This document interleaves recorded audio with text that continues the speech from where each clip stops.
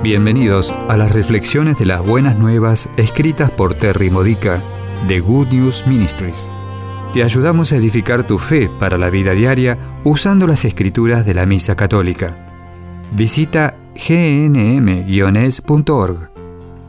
Viernes de la 13ª semana del tiempo ordinario. El tema de hoy es el poder de conversión de la misericordia. ¿Qué tipo de sacrificio no quiere Dios? En la lectura del Evangelio de hoy, Mateo 9, 9 al 13, Jesús cita a Oseas 6. 6.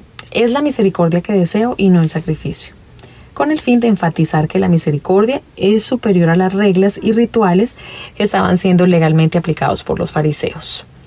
Ellos creían que romper cualquier regla era un pecado y necesitaban ser expiados con sacrificios en el templo. Según su entendimiento, Jesús se estaba haciendo impuro al salir con los pecadores. ¿Qué iba a sacrificar Jesús por esto?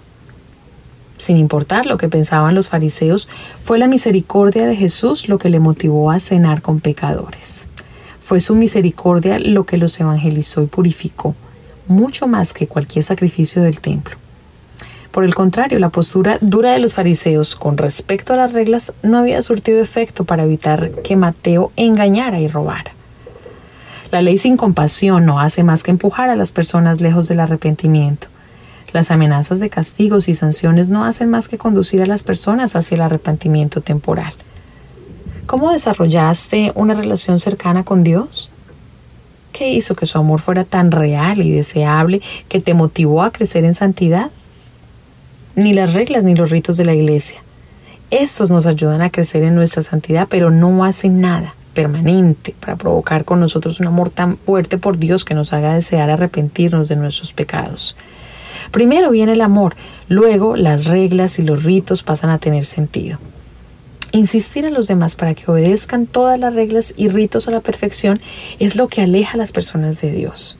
La misericordia es lo que los acerca a Dios, y una vez que se han vuelto hacia Él, pueden entender finalmente los beneficios de las reglas y ritos. Entonces, ¿cómo ayudamos a los que rompen las reglas o menosprecian los ritos? Si nos preocupamos, llegamos hasta ellos como lo hizo Jesús con los recaudadores de impuestos. Entramos en una relación personal con ellos y aprendemos por qué piensan que es necesario romper las reglas. Identificamos la necesidad que su desobediencia pretende saciar y compartimos con ellos cómo Dios puede satisfacer mejor esa necesidad. Este acercamiento misericordioso puede despertar nuevas comprensiones y el deseo de crecer en santidad. La misericordia es amor no merecido. La misericordia es lo que se introduce en el corazón cuando el amor está bloqueado. Dios es el Señor de las segundas oportunidades y de las terceras oportunidades y 1.000.000 de millones de oportunidades hasta entenderlo correctamente.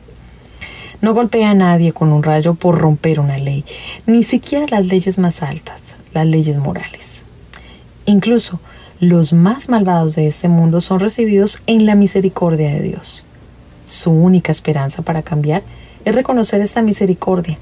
¿Se la mostrarás a los malvados de tu vida? Esta ha sido una reflexión de las Buenas Nuevas de Good News Ministries, gnm-es.org. Si quieres conocer nuestro ministerio, visita hoy nuestra web. Encontrarás reflexiones para recibir por correo o mensaje de texto, retiros en línea, recursos de oración y mucho más para ayudarte a conocer el amor del Padre, para acercarte más a Cristo y ser lleno del Espíritu Santo. Visita hoy gnm-es.org.